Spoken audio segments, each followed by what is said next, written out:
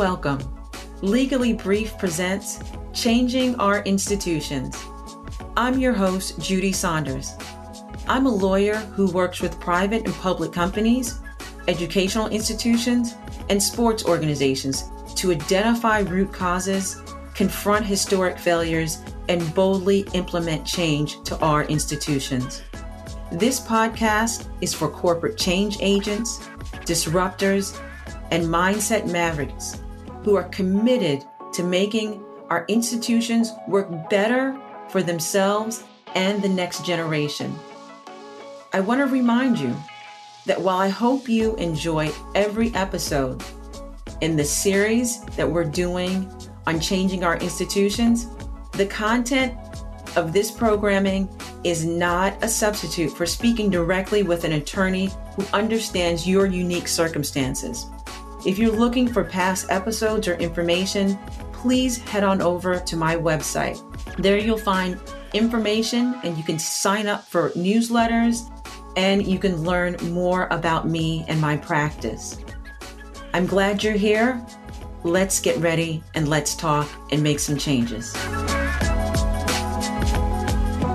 What happens when initiatives and policies that are implemented and created to bring about change actually cause harm to a movement or a vision? That's the discussion of today's episode. Diversity, equity, and inclusion is a method and a policy used by companies, governments, and other institutions to rectify and address lack of diversity, discrimination within their institutions and systems. Well, on October 28, 2021, David Duvall, a former marketing executive at Nuvant Health, which is a large nonprofit organization with over 35,000 employees, was awarded $10 million by a federal district court jury who found that this healthcare executive was fired because he was a white male. The hospital believed and said, as part of their argument, that it was the performance of this individual, and that was the reason, or the lack to perform thereof or up to their standards and their qualities, that really was the basis and the factors for the termination, and that it was not race or sex discrimination as to why this individual was fired in violation of Title VII of the Civil Rights Act.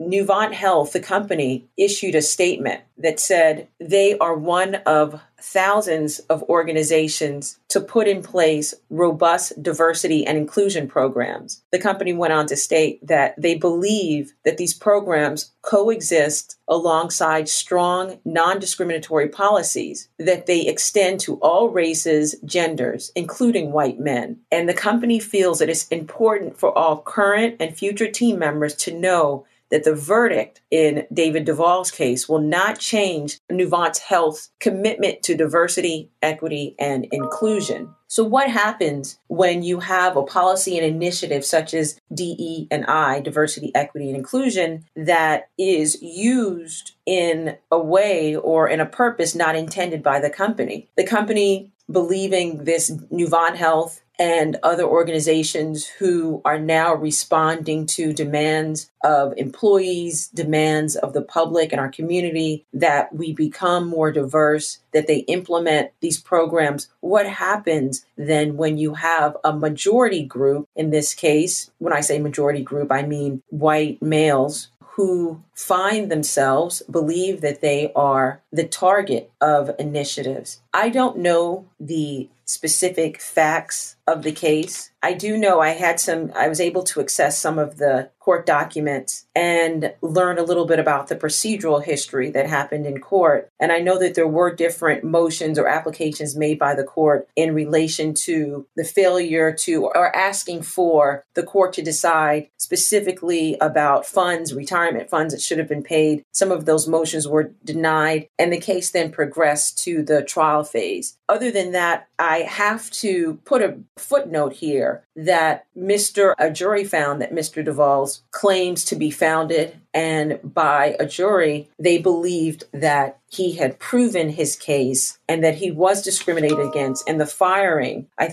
believe that I read that the facts were that he was replaced in that position by two women. One, I believe, was a white woman and one was a black woman. So because of that, Mr. Duvall had filed this case saying that he was the target of this policy gone wrong, DE&I gone wrong. This reminds me of similar cases that involved other attempts by companies, educational institutions to change with affirmative action. I like to think that affirmative action was the predecessor of our recent call for diversity and equity and inclusion initiatives. That policy, in short, if you don't know about it, you should go out and read about it, understand it. Affirmative action was the policy whereby it was legalized, codified in law, that institutions would proactively use ways and measure to ensure that historically marginalized groups, namely African Americans and other, would have access and opportunities to institutions that they had been kept out of. A lot of that was educational. You saw then over the years different groups who were not part of marginalized groups use the affirmative action initiatives, policies, and laws to say that they themselves had been negatively impacted by affirmative action. And they would then bring lawsuits saying that the policies were unfairly implemented and that they were now subject of discrimination. That's similar to what Mr. Duvall was saying in his lawsuit, that the policy, the means for companies to bring about change within their different ranks within management had worked to discriminate against him, and he was unjustly fired in violation of the Civil Rights Act. What are we to do when, as change agents, disruptors, when you want to bring about and you want to see diversity, when you want to see inclusion, when you want to see equity, and you are motivated to make our institutionals work, so you bring about, you contemplate, and you work on these policies and these initiatives, and you work with lawmakers, and you're an activist, or you're working at your community level, you believe in these policies, but yet there are lawsuits, there's pushback. And again, Mr. Duvall's case, I don't know the facts of it. So let's just put that to the side and say that what happens when the good work, no good deed goes unpunished? The good work of the policies that are used and were hoped to bring about a part of the mission to bring about change are result and can backfire and result in these types of lawsuits being brought. What are you to do? Do we give up? Do we recoil and back off? And do we say that these policies are no good? We have to go back to the drawing board? I would say no. I would say that as it stands, the work and the spirit of first affirmative action, the spirit of diversity, equity, and inclusion is to bring about widespread systemic change. Will these changes, will it always be perfect? Will they be implemented with perfection? Absolutely not. But that does not mean that that's a reason why individuals who are seeking change, who are agents for change, that they should be chilled by lawsuits or a verdict of $10 million, or be chilled by threats of individuals who are saying that they are part of a majority and that they are being targeted and unfairly impacted by initiatives that hope to bring about inclusion within our different institutions. We have to know that every time we're seeking to change institutions, every time we want something to work, there are always going to be issues that we're going to have to deal with collaterally. And this issue is an opportunity. And when I say this issue, the case of Mr. Duvall, I know that I'm going to keep investigating on this and learning more about this, and I'll bring this to you. But this is a perfect opportunity to learn, to understand how to better implement diversity, equity, inclusion, if this case calls for it. Or I would say this, if you are in a position within your organization, your nonprofit, your educational system, court system, system in your company, in your medical practice, your legal practice. If you're in a position where you're overseeing or ensuring the company's DE&I policy, take some time and learn about the case with David Duvall. Take some time and stay up to date. Sign up for the newsletter on our website so that you can be informed when cases are being discussed, lawsuits are filed, so that you can be in a constant state of learning from others and learning how to best implement these initiatives. Because at their core, DE&I, affirmative action, sought to do one thing and one thing only, to rectify horrible inequities within our institutions. And that's the purpose. Will they be implemented with perfection and without people feeling that they may have been unfairly targeted? Absolutely not. But when we do see jury verdicts such as what we were discussing, Mr. Duvall's, let us use that as an opportunity to learn more, to get to the facts. And if there's changes that have to be made in how these policies are being implemented, let's make the change. It was a pleasure speaking with you. Like I said, I'll jump back on and report to you.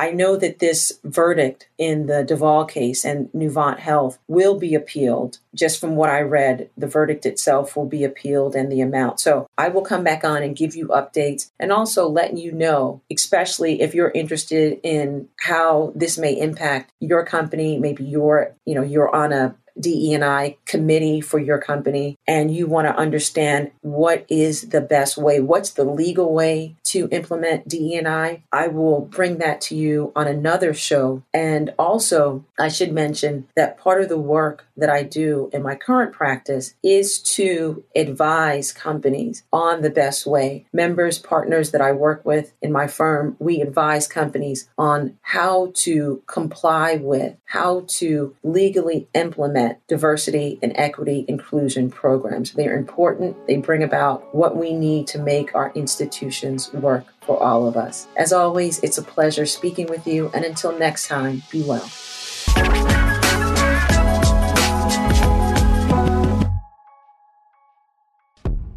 All information and content in this podcast is provided for entertainment purposes only. Nothing in this podcast shall constitute legal advice and shall not create an attorney-client relationship. This information is general and may not be applicable to your particular circumstances. You should review your particular circumstances with an attorney. All liability with respect to actions taken or not taken based on the contents of this podcast is hereby expressly disclaimed.